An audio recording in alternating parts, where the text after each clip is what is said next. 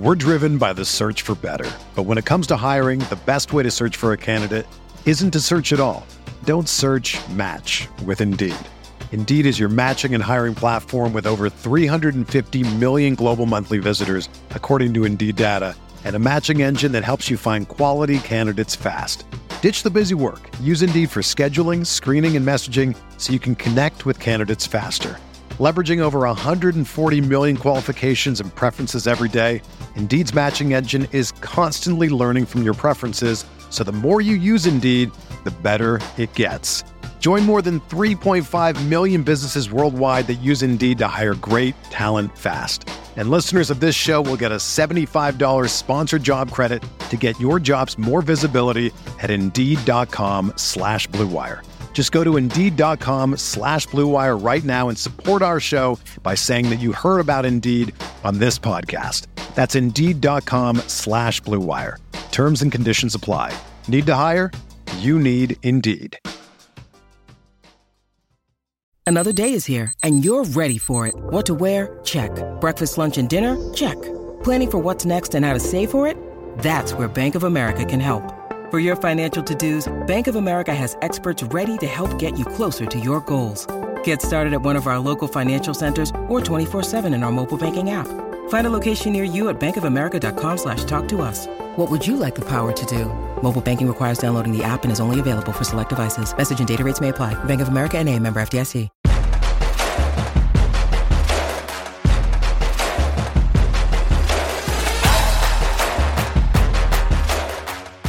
What is going on, everybody? Welcome to another episode of Spike Week.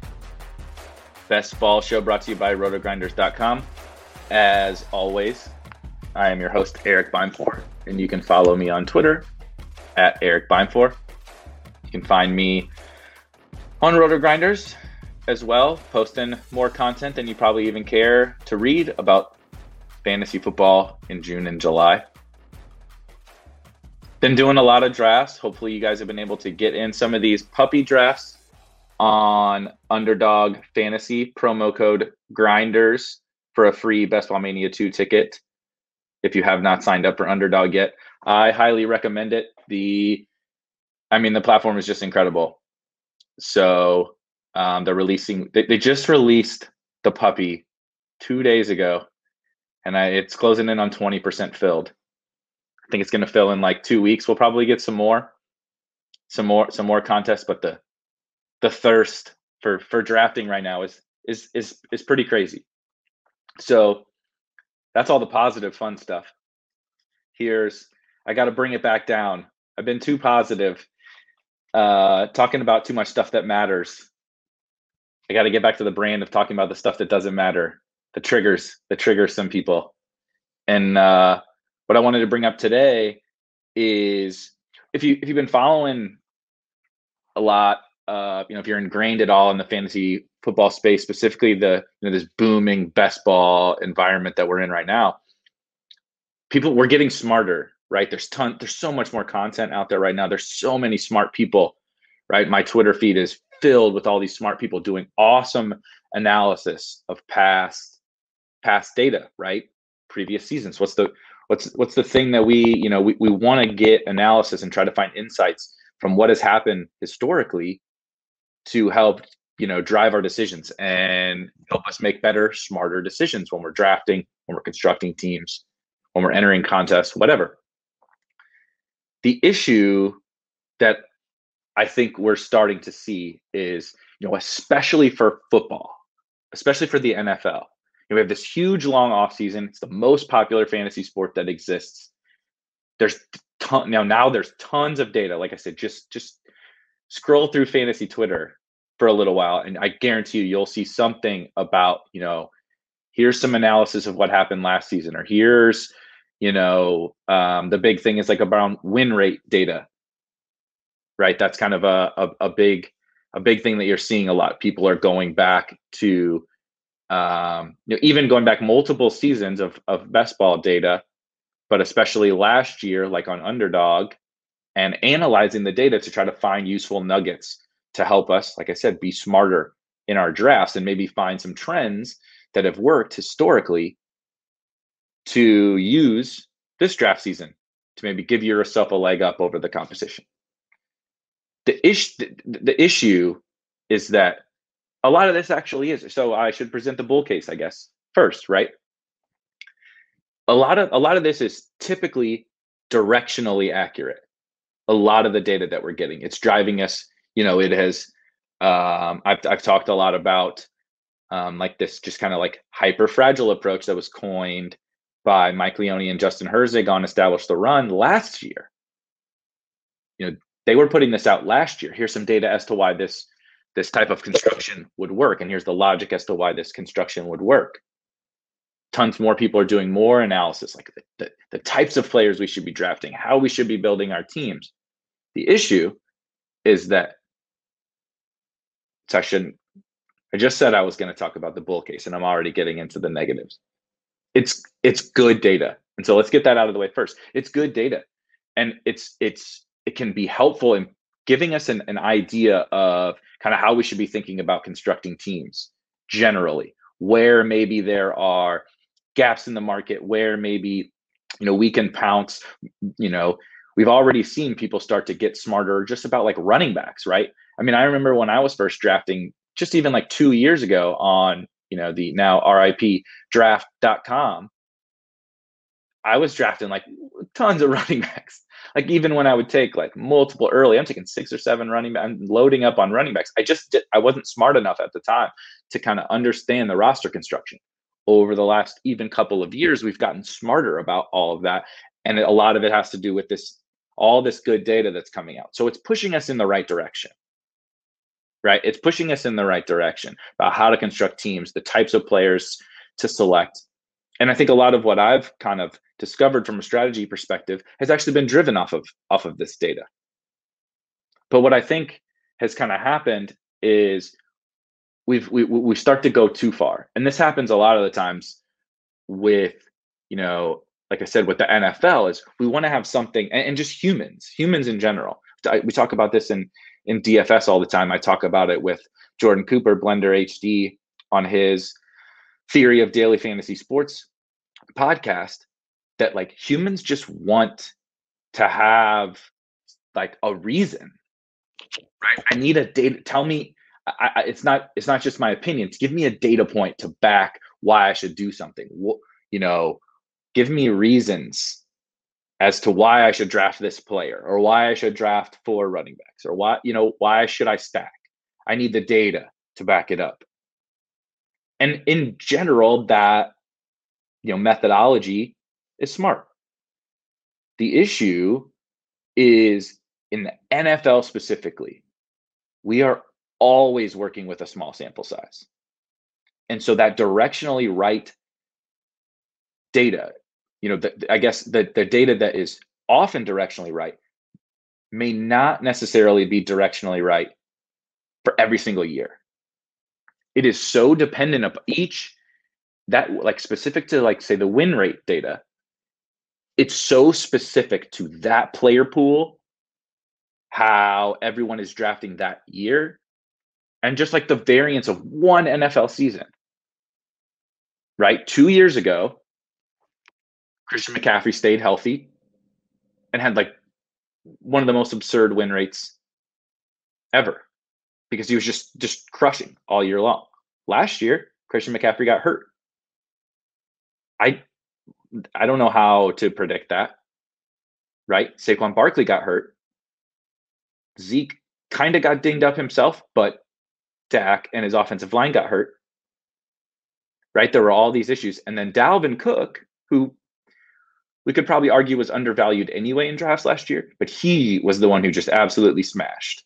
And so he has this insane win rate, right? Last year, we let Travis Kelce fall to the second round in drafts. Travis Kelce's, you basically had to have Travis. He was the league winner, right? Dalvin Cook was a league winner, but then Alvin Kamara, who didn't have quite as good of a year as Dalvin Cook, was the like best ball tournament winner. And how people drafted last year, it had to be you had to have a certain small subset of players. And so you can see in some of those examples how like really, really specific, like super high variance things that happen during the course of an NFL season drive that data, because it's from that one small sample, right? Now 17 weeks, or now 17 games, but previously 16 games. Only 16 games is an NFL season, right? If you're a baseball statistician, you're laughing your ass off at driving all of our decision making based off data of 16 games, and 16 games in an injury riddled sport. Even further last season, right? We had COVID, there was no preseason, there was shortened camp, all these factors, right? There's all these different factors. That's just specific examples from last year, but that's every single season. And so this specific environment from one specific season is so unique and so rare, but we drive using too much historical data to drive decisions from past seasons can really get us into trouble, because it's like a fluke injury happens, right? Saquon blows out his knee. Christian McCaffrey goes down early. Those events drive win rates and drive this data to a huge degree, right? Alvin Kamara scores 6 touchdowns in the championship week of best ball tournaments. Yeah, you need him. He's the winner. And so sometimes we get a little bit too much of this need, this thirst for like a data point to back why we're doing things. And the sample size is just not there for it to be too much of a driving point into our decision making. It's just not there, right? If it would be, it's not the exact same thing, but it would be like, even call it a month of a baseball season. The best players on the planet can have slumps for a month. Mike Trout can have a bad month, but that doesn't mean you shouldn't draft him in fantasy baseball. It doesn't mean he's not, a league winner. It's just that small of a sample on top of all the natural variance in an NFL season. And so overvaluing it, right? I'm not saying not valuing it, but overvaluing data from a small sample size that could have tons of variance in it can sometimes lead us astray when we think, right, there's data that backs this up. This is what is going to help me win. But it might actually be leading us astray. Specifically, now, going back to what we were talking about at the very beginning, best ball is still so new, right? Best ball has been around for a little while, like going back to like MFL 10s and 12-man leagues, best ball. It's not a totally new format, but like specific to the environment that we're living in right now, brand new. Never happened before. We never had multiple $1 million contests. We never had a $5 contest in best ball that would come out the first week of July and would be filled in a week or two. We never had pre-NFL draft contests. We never had rookies and sophomores like on Underdog. We just never had any of this before. So we're having new contests that haven't existed before, and we're using past data there's really only been like one of these contests that we have the data for. Underdogs, I think it was still called Best Ball Mania last year. Even then, it was like 5 times smaller than Best Ball Mania 2 this year. It's like comparing, if you're a DFS player, it's like comparing the Wildcat to the Millie Maker if you play on DraftKings. It's just a significantly different contest. On top of that, even setting aside the fact that we have that little bit of last year's data, like I said, these contests are so new, right? It's like the beginning of DFS. These contests are so new and they're very unique, right? You need to win your league, or get top 2 in your league, your 12-man league. That's a contest in and of itself. Then you advance the playoffs. And to use the again, quoting Leone, it's 3 uncorrelated tournaments, basically like 4 uncorrelated tournaments, all of different size fields And then in the final, that final week, that final tournament is when the money happens. It's such a unique contest. We don't have real data on this contest. Even the data that we have, we're looking at, like a win rate of your 12-man league, or even like top 1% teams or top 0.1% teams, or teams that made the we're just looking at subsets of this data that isn't a perfect indicator of how we should be constructing teams. And that's because it's a specific style of contest that we just haven't really had before. And I don't even think we figured out, I'm not even saying I have the answer. We haven't figured out how to retroactively look back and find, like, tell me what the most plus EV way to build a team was last year. It's not just the teams that finished, in the top 1%. It's not just the teams that won their league. You could make a case that some teams that won their league were not even necessarily plus EV teams, right? You just happen to land on the right combination of a few guys, but you actually poorly constructed your team.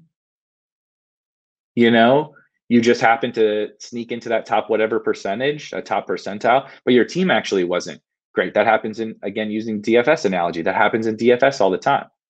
Teams that are poorly constructed can still do well. But if you just look at like, oh, that's the team that did well in DFS, and you drew an example from that, or you drew an example from this team won a tournament in a DFS tournament. So, oh, look what they did. I need to do that. And that's not always true. A lot of the times it might actually be totally opposite. And so that's where if you're watching on YouTube, directionally right sometimes, it's not always directionally right.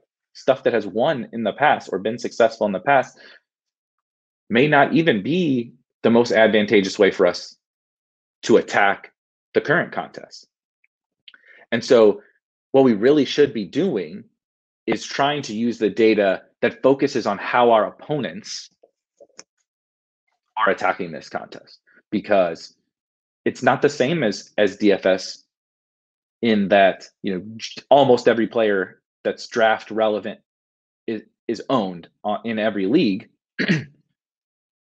But it's still it's a peer-to-peer contest. It's a human contest against, 150,000 other humans, or 150,000 other teams entered by humans. And so the way to use the data to your advantage is by focusing on what your opponents are doing and kind of finding the leverage spots in how that they are constructing teams. Last year, what the ETR guys did really well was this hyper fragile approach. They used some data to back up this draft strategy, right? One of the 10 million new draft strategies that we have. But they found a draft strategy that made sense, but it was because the market was not valuing it appropriately, right? Doing this hyper fragile approach, hammering running backs early when the field was still drafting running backs early, but they were just continuing to draft running backs all throughout their draft, right? I don't have the data in front of me, but far more teams were drafting 6, 7 running backs, 8 running backs, because that was just like, we didn't know better. This game is still so new. We didn't know better. So they found a gap in the market in terms of how our opponents were constructing teams, and, taking a stable of running backs early and then hammering the other positions, to use the phrase that I overuse, gain points on your opponents. They were leveraging data based on what their opponents were doing. And that is where the real power comes in. Using data to look forward and using data to focus on what our opponents are doing. Not just, oh, this is what won last year, or this had a high win rate last year, or this type of player had a high win rate last year.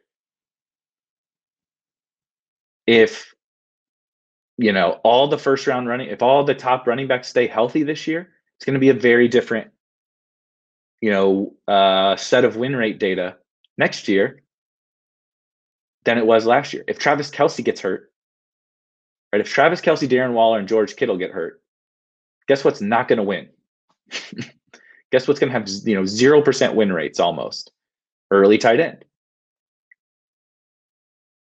But if those guys all stay healthy and they smash again, much higher win rates, right? If they stay healthy, if Travis Kelce stays healthy, does what he did last year, and we get some early running back injuries, right? Dalvin goes down and Zeke goes down and Derrick Henry go down and Travis Kelce smashes, the win rates of these late round running backs are going to go up. And so, and Kelce's kind of correlated with that. And so, but like, who knows if that's going to happen? We can't predict that. And so looking at what our opponents are doing and kind of finding the gaps, we're smart enough now to understand general like draft strategy. At least if you're in these best ball streets pretty deep and reading content and kind of thoughtfully constructing teams, there's a million different ways to do it, but you can build, smart teams with smart strategies. But we have to apply it. That historical data is borderline useless if we don't apply it to what kind of the draft market is doing right now. And so I wrote a piece yesterday kind of outlining basically that. And I won't go into the full details. You can read it on Roto Grinders. It talks about the running back thirst. That's what I'm coining it, because the running back thirst this year is strong. And it has to do with everyone using this historical data. Everyone is looking at last year and saying, that worked. Give me Alvin Kamara and Clyde Edwards-Helaire and DeAndre Swift, and now let me load up on wide receivers. But when all our opponents are doing the same thing in a peer-to-peer game, in a game against other humans, right? It's not a solved game. It can't be a solved game because we're playing against other people. And so there's always an edge in leveraging what the other people are doing to give yourself, the cleanest path. Another thing I talk about in DFS all the time, trying to find the cleanest path to first place. The cleanest path is always based on what my opponents are doing. And so that's what I kind of outlined in this piece yesterday, that there's this running back thirst based on this historical data. And people are using that historical data to draft, these strategies, right? The strategy that worked last year or the type of player that worked last year. And they're not necessarily, plenty of people are. There's a lot of smart people in this space now, but not enough people are taking that data, which is probably directionally right. The thesis behind like hyperfragile, or the thesis behind modified zero RB, the thesis behind zero RB, the thesis behind all these strategies are directionally right. They're strong, but you have to apply them to the current player pool and what our opponents are doing within this current draft market. And if you don't apply it, you might be using a draft strategy that you read you Googled best ball draft strategies and you read a strategy that actually is a good one, but you might be making suboptimal teams. You might be making minus EV teams, even though you're employing a strong strategy. And so that's like the one thing. It's even taken me a lot of drafts to kind of figure this out. I'm like 150 plus drafts in across a couple of the different sites and different contests, whatever. And I look back at some of my early teams and I hate them. I don't think I was drafting well, but you have to do it. The only way to learn is by doing. You can read as many articles as you want to, and you're not gonna figure it out, perfectly without drafting. And so it took me a lot of time, took me a lot of drafts to start to kind of figure out, how do we, leverage this good data and directionally accurate data and smart strategies, but how do we apply it to this year's draft pool and this year's opponents and what our opponents are doing. And so if you want a summary of kind of my thoughts on that, you can go, like I said, go to RotoGrinders, go to the NFL section, and there's a running back thirst. How do we take advantage of the running back thirst this year? And I'm sure I'll talk more about it. And I'm sure I will be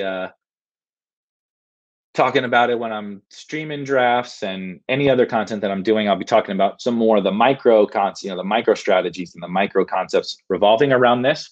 But I just thought it was important to kind of go over why some of this is true and it's a good reminder for me too. You see so many smart people with lots of really interesting, data nuggets, but we have to make sure not to overvalue them.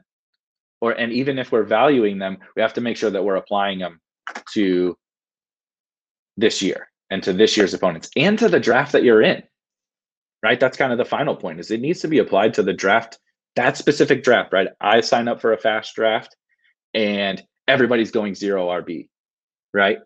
I've decided that my draft approach, even based on this year, I've done everything I just said. I looked at kind of the historical data. I've assessed the market. I've looked at my opponents, and I see how I think I should be attacking these drafts overall from a macro view.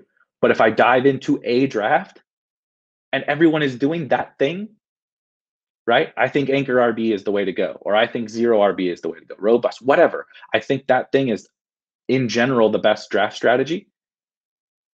If it doesn't fit that draft room that I'm in at that exact moment, that 112 team league, if it doesn't fit if Patrick Mahomes goes in the 7th round, take Patrick Mahomes in the 7th round.